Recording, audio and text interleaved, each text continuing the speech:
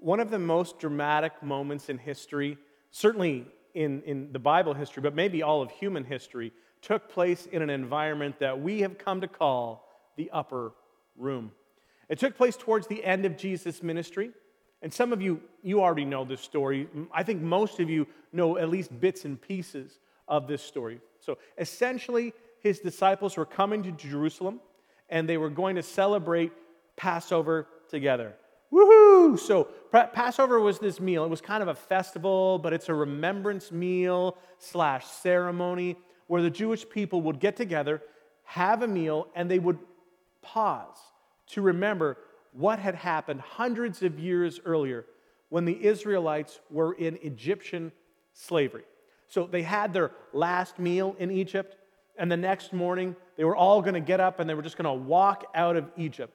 They had been in Egypt for 400 years as a group of people. It started as just a family, but that family had grown to be a nation. And all they had known in their entire history as a nation is that they were slaves. Since the beginning, all that they had known was slavery, and they had prayed, and they had prayed, and they had prayed to their God for 400 years, and their prayers went unanswered. And 4 days, and we're like, is there even a God? So 400 years, their prayers had gone unanswered, and God finally sent them a deliverer, Moses. And Moses said, tomorrow we're leaving, and tonight? Well, tonight is going to be a bit rough, honestly. Tonight, the angel of death, as it was referred to, the angel of death is going to enter the land of Egypt and kill every single firstborn of every single family that does not have the blood of the lamb on the doorpost, over the doorpost, and on the door. So I hope you're all writing this down, right? Because yes, there is going to be a test, and yes, it is kind of a big one. The Israelites, taking Moses at his word, slaughtered a lamb, had a meal, put the blood on their doorposts. That night, the angel of death passed over the land of Egypt, and the next morning, the Pharaoh said, You may go now. Go. So that was the last meal. That was the last supper. That was the last time that the Israelite families gathered in Egypt. The next day, they packed up their stuff, everything they owned, plus everything that the Egyptians had given them. The author of Exodus tells us that the Egyptians loaded them up with wealth just to get them to leave. And they left Egypt and turned to go towards what has been called the Promised Land. Now, 1,400 years later, after that event, Jesus is going to gather with his disciples to have the Passover meal, to celebrate Passover. And they had done this before, but this time was different. They had gathered before, and they'd gathered for the Passover meal, and things had been great because Jesus was a star, right? He's a cultural icon. Thousands of people gathered to hear him speak, and the disciples were feeling like we're on the left and we're on the right of this hand side of this guy, and things are going to go great because there's a lot of momentum, and the crowds are getting bigger and bigger, and the miracles are getting bigger and bigger, and everything was going.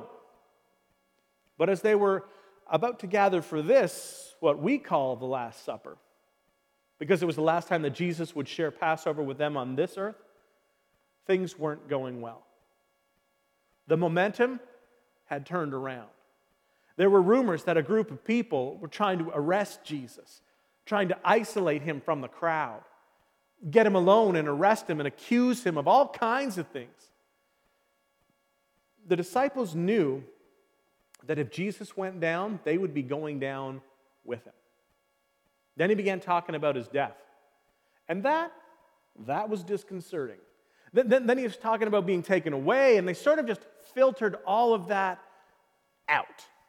Because in their way of thinking, much like our way of thinking, if God is with you, and if God is working with you, and if God is moving around you, then things get better, right? Because wherever God shows up, things get better, right? Because wherever God shows up, there is more certainty, not less certainty. But they found themselves at a time where things just weren't going well. And generally, Jesus would tell them, okay, we're going to go celebrate Passover in this city, so you guys just go off and get it all ready. And now here they are in the afternoon of Passover, and Jesus still hadn't even told them where they were going to celebrate Passover, and this is a big deal. They were going to Jerusalem, and he said, okay, when I get to Jerusalem, things are going to go really, really bad. And of course, they're like us. They're going, so why are we going there then? It's like he had a death wish. It was like he was going to walk right into the jaws of death. Things are going to be bad when we get to Jerusalem. Follow me. So they get to the outskirts of Jerusalem and they stop and they wait for the sun to set. And Jesus sends two of them in to go and meet this mysterious man who takes them to a mysterious place. And somehow Jesus had prearranged Passover, but he never told any of his disciples about it, because it was at this time that he wasn't even sure that he could trust them. As it turns out, he couldn't. He didn't want anyone to know where they would be because they would be isolated, away from the crowds, and that would make them vulnerable. So they sneak into Jerusalem under the cover of night, not a big celebration, not people shouting, not any of the other things that had happened before. And they sneak into Jerusalem under the cover of night, and they go to this home, and they climb the stairs. They go up to the upper room, and that's where they gather, and it was all just strange. There was no certainty. If that wasn't bad enough, Jesus begins the conversation this way. Gospel of Mark, chapter 14, starting at verse 17. When evening came, Jesus arrived with the 12. And while they were reclining at the table eating, he said, "Truly I tell you, one of you will betray me." So literally, one of you is going to hand me over. And nobody in the room raised their hand and said, hand you over to whom? They already knew the answer to that question. The momentum had shifted. Things were not going well. One, he says, who was eating with me. So this kind of punctuates the insult, okay? To eat with someone in that culture is much like eating with someone in our culture. It would be like having someone in your home and saying, oh, by the way, I know that you were going to betray me. They are in the most intimate setting possible in that culture, much like our culture again. And he says, not only is one of you going to betray me, not only is it one of you who has chosen to gather around this sacred table to celebrate this amazing thing that God has done, and one of you who is eating with me is going to betray me, but then also will betray really all of us right after this significant spiritual experience.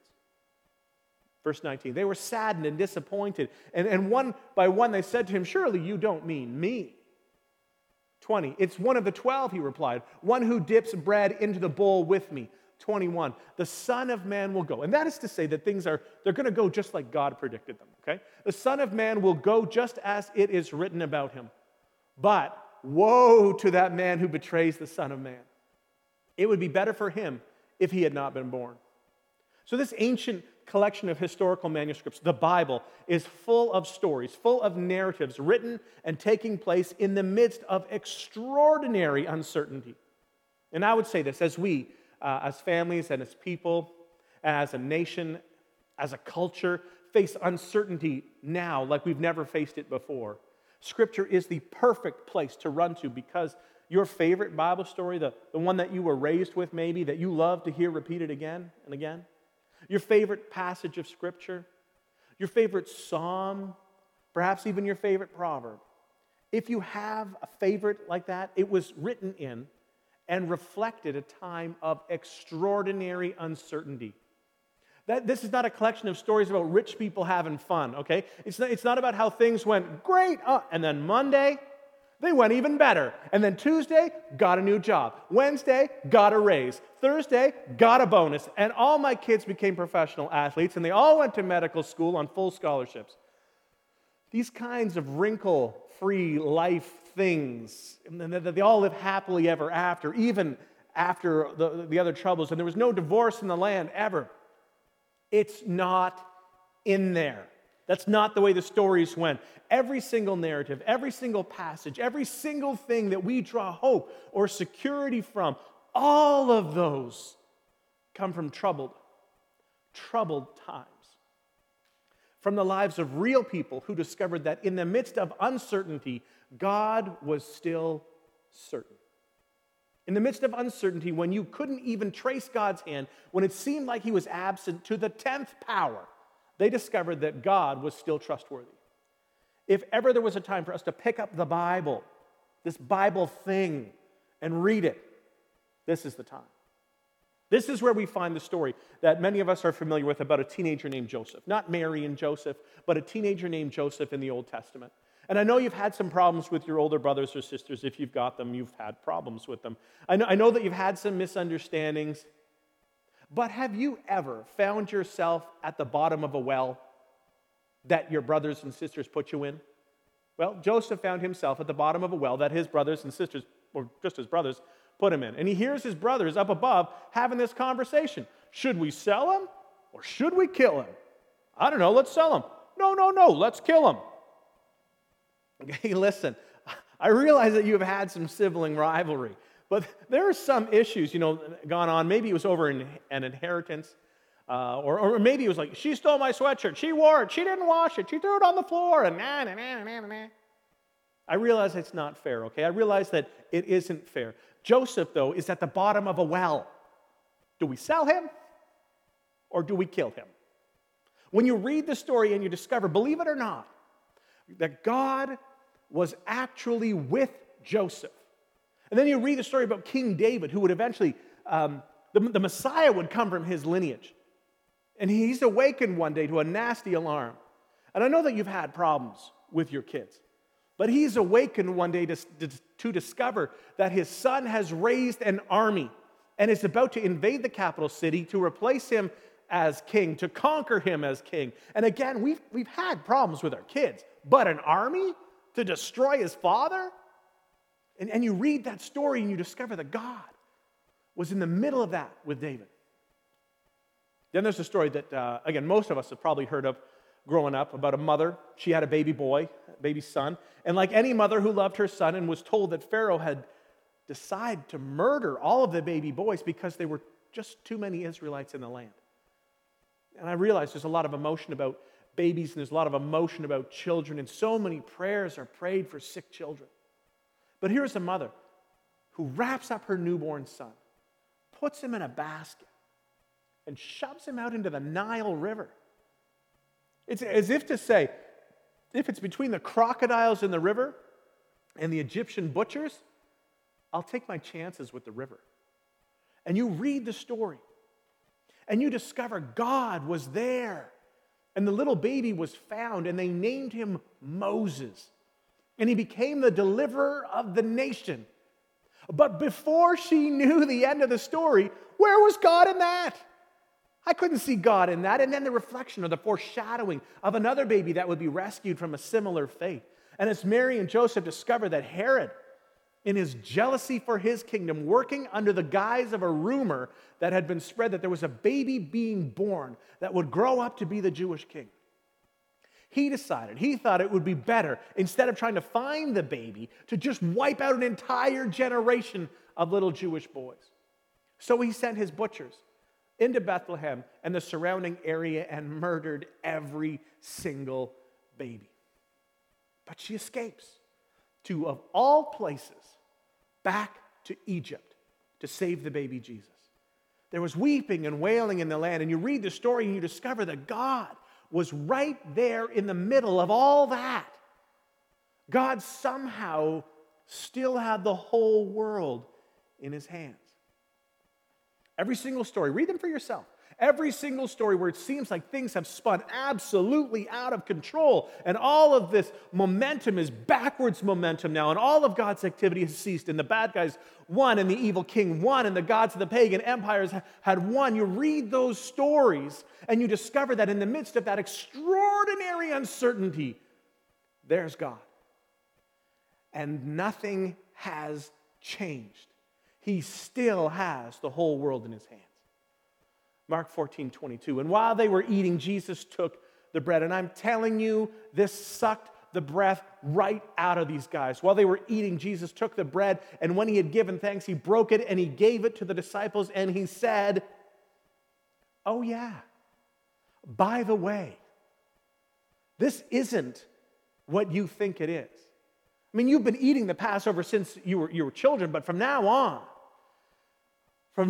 when you eat it, Jesus said, this is my body that has been broken for you. What do you mean this is your body? Oh, I know. This is all that death talk again, isn't it? This is all that negativity, right? We're all just trying to have a nice meal here, Jesus. Why do you have to go and spoil it like that? Can't we just enjoy one meal without all that negativity? I don't want to hear it. Here we go. If you are from God, then things have to turn around. If you are from God, there needs to be more certainty, not less certainty. That's the way it works. Verse 23, then he took the cup, and when he had given thanks, he gave it to them, and they all drank from it. And then he said, 24, this is my blood of the covenant, which is poured out for many. And he foreshadows right there what is going to take place hours later, when he's going to get nailed to the cross and die right in front of their eyes. Then they leave that room, and they're going to the Garden of Gethsemane, where there's so much drama. And Jesus is eventually arrested, and along the way, if you can believe this, the news got worse. In verse 27, he says this, by the way, not only will one of you betray me, you will all fall away. And Jesus told them, for it is written, I will strike the shepherd, and the sheep will be scattered. Verse 28, but after I have risen, and they never even heard this part, but after I have risen, I will go ahead of you into Galilee. So Peter is following along, and he's thinking, all right, enough of this. Someone's got to step in. Enough of this, enough negative, enough bad news, enough about death, enough about arrest, enough about this betrayal. There is no way that we are going to just sit here and allow any of this to happen.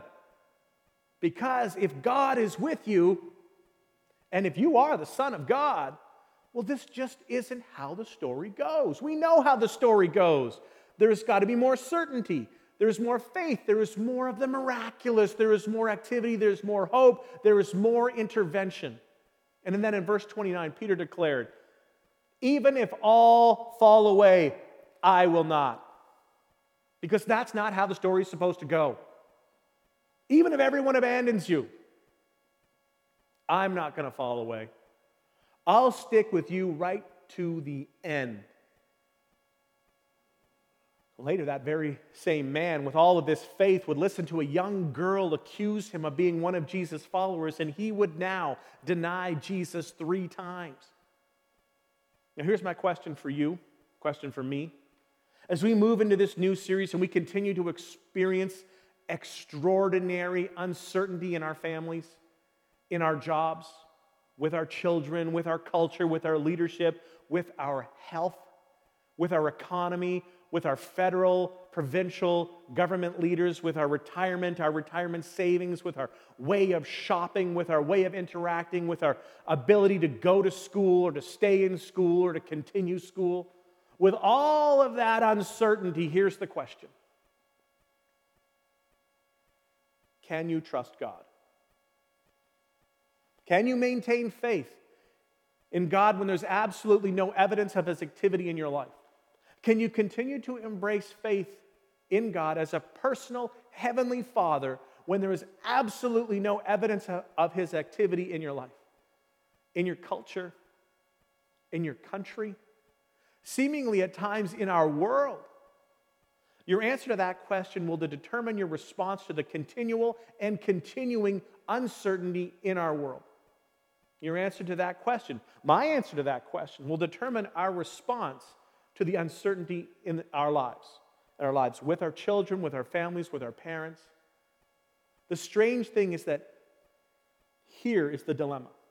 And for the next couple of weeks, I just want to keep pointing to this because it's so extraordinarily important, especially for North Americans that equate God with prosperity. Why shouldn't we? I mean, we've been so incredibly prosperous, right? We equate God with forward motion. Why shouldn't we? Most of us have experienced primarily forward motion that equate God and God's blessing with physical, tangible blessing. And why shouldn't we? That's been the experience for many of us for generations. But I imagine if you were to talk to the disciples and you were to ask them this question, guys, what was the darkest moment as you followed Jesus? When did you have the least amount of hope? When did you begin to wonder, did we make a mistake in following him? Maybe he's just another false Messiah. Maybe we've wasted our lives. When were the darkest moments? I believe they would have said, it began when we gathered around that dinner table. We realized that things aren't going to get better. It's when we gathered around the table that night that he promised us that things would get worse. And that not only would one of us betray him, but all of us would fall away. And then within a few hours, all of us had fallen away. The one man that said he would never fall away had denied him 3 times. Then hours later, we saw Jesus arrested. We saw him tried. We saw him die. You want to know when the darkest hours were for us? It was those hours that we realized that we have completely wasted our time. And God isn't up to anything here. And then if we could ask, where in your time with Jesus do you think God was doing his greatest work? Was it healing the lame guy? What about when he healed all those blind guys? That was pretty awesome. Or maybe it was when you were standing outside the tomb when Lazarus came forth. He'd been in that tomb literally 4 stinking days, and he came out of the tomb. Was that when God was doing the most? They would have said those same hours when it seemed to us that he was doing the very least. Those very same hours when it seemed like he was absent, when he was missing, those darkest hours. God was doing his greatest work. And in those darkest hours when it seemed he was completely inactive, he was most active. Because those dark hours were the epicenter of the salvation of all humanity that God was, that there would be in those hours, for literally thousands of years, people would look back from all over the world. They would look back and they would rejoice in God's goodness and God's grace. But if you'd asked them in the moment, we would have said game over. Wasted time. Not a man of God. We've just wasted our lives. That is a difficult message for us. It's a difficult message for North American Christians, and yet it's our story. For those of us who have chosen to follow God, and specifically for those of us who have decided to place our trust, our weight on Jesus. It's not only your story because we're reflected in the story of the gospel, it's our story because for many of us, that's our experience. That God seems to take broken things and do his most amazing work. God seems to wait to the last minute to do his amazing work. That God seems to take up broken and hopeless situations and show up in a way, not the way that we would choose, because we would never allow things to get as bad as they oftentimes get. But this is God's way. The greatest things begin in the biggest messes.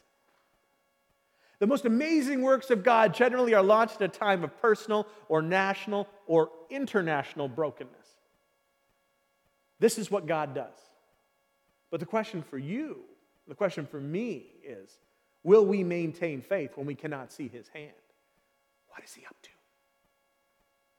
As our faith begins to stutter, and as our faith begins to shake a little bit, and as our faith begins to waver, and we begin to look to the left and to the right, and we look at circumstances, and we begin to doubt, now more than ever, God's word is the place to go, because all of these stories and all of these words in the story of our salvation was birthed at a time of extraordinary darkness, extraordinary uncertainty.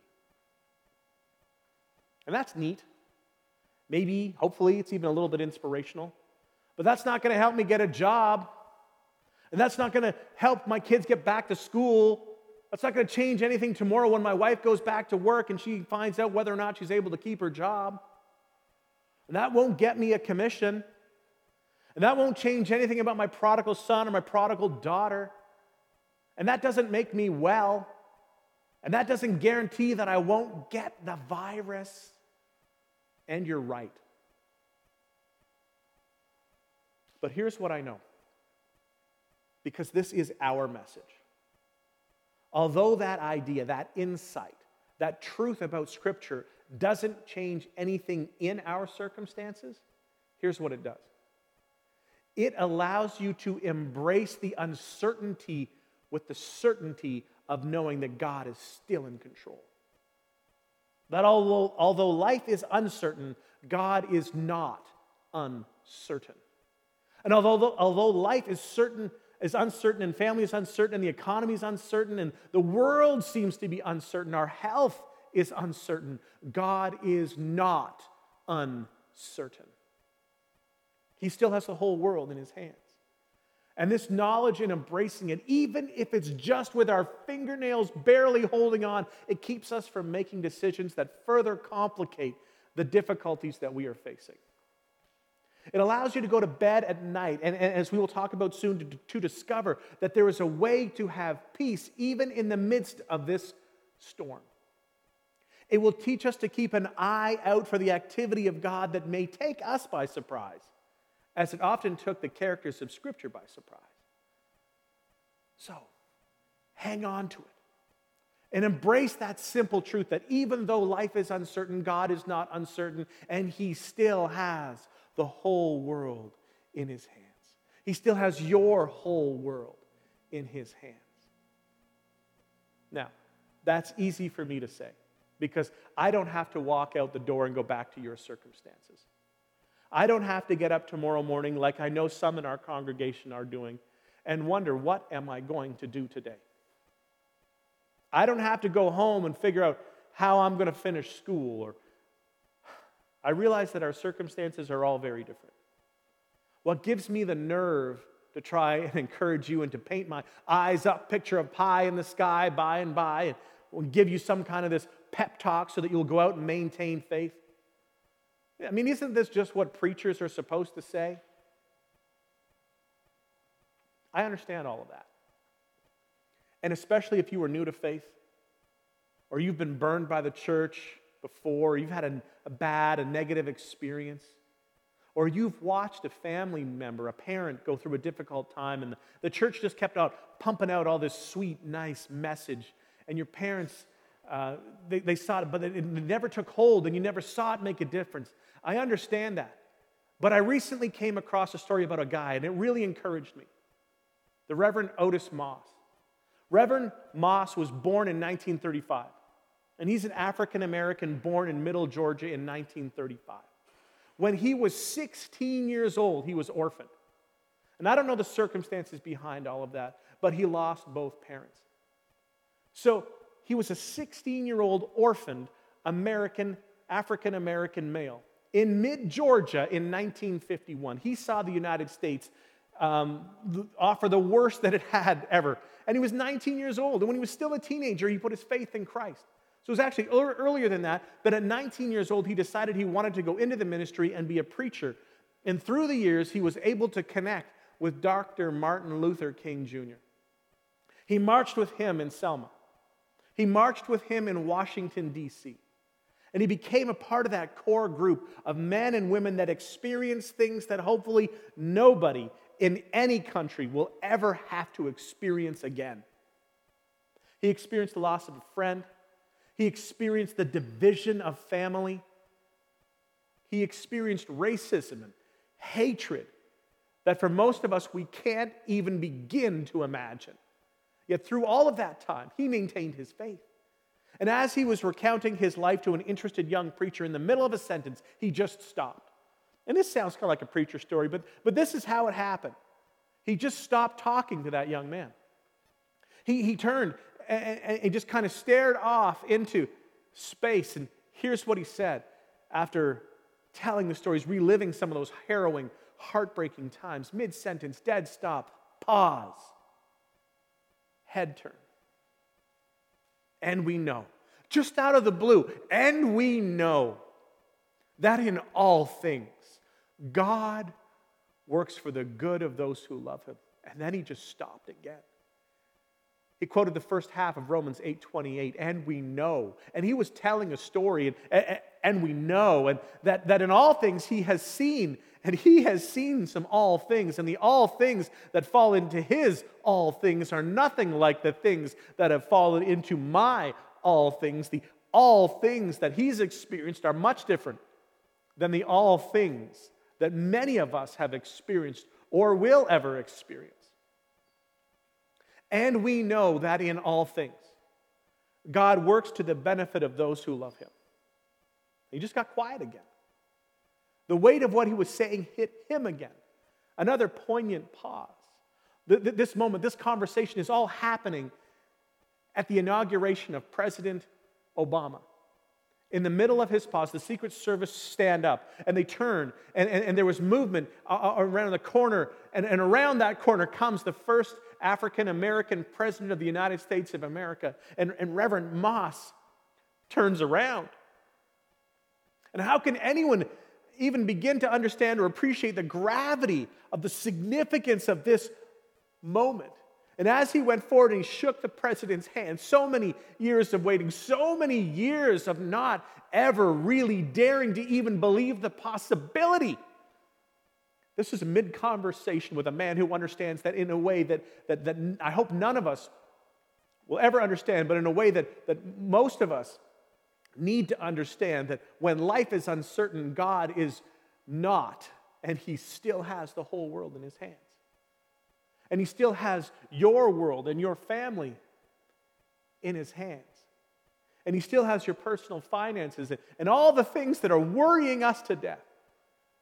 Mid-conversation with a man who maintained faith through things I can't even imagine. And here he is now in his mid-70s, who is able to say with absolute confidence that our God is working, he is active, he is present, he is evident in all things. Fill in the blank in any way that makes sense for you. For those who love him, and he didn't even finish the verse, and who are called according to his purposes.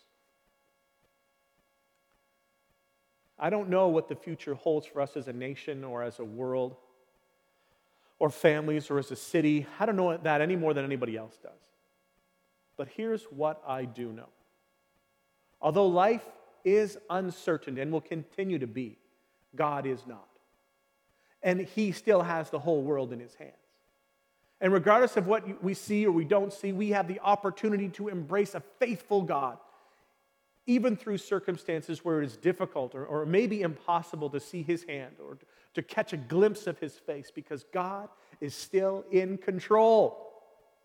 God is still on his throne. God is still a God that we can worship with abandon, and God is a God that we can continue to trust. Even though our lives are uncertain, he is not. He still has our whole world in his hands. Heavenly Father, for some of us today, this is our lifeline. This is our only lifeline. Father, for others of us, it's going to be next week that we're going to need this, or it's going to be next month we were going to need this. It's going to be the middle of the winter that we are going to need this, because only you know the future. Father, I pray that in the uncertainty to come, that we would be the people that would cling to and hold on to, not our ability to interpret circumstance, not our propensity to judge you based on what you do and don't do, but we would be the men and women that declare you faithful, God. So faithful God, in spite of what we see and experience, Father, we confess together today that we believe that you work in all things, that you work through all things, that you show your hand strong in all things, that you are in control of all things. You are the God of certainty, even when life is uncertain, and you still have the whole world in your hands. Father, as we re-engage in our mission today, give us the wisdom to know how to express that, how to talk about that with our families, how to talk about that at work, how to live that out. I pray, Father, that we would discover how to find peace in times that have no peace.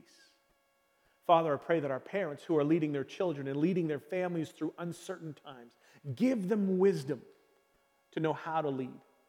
And for our single moms and our single dads who have the extra difficulty and the burden of being the only provider, the only one in the home with the kids, give them wisdom to know how to lead their kids to embrace a God when times are so uncertain. Father, as a church, lead us and guide us to know what to do with what is happening around us. But I pray that we would go to bed every single night with the confidence that you've not changed, that you're still God and you can be trusted, and you are a God who works through broken things and difficult times to do your greatest work, be at work in our lives. God, we pray, and I pray all of that in the amazing name of Jesus. Amen. Thanks so much for being with us today. We'll see you next week for episode 2.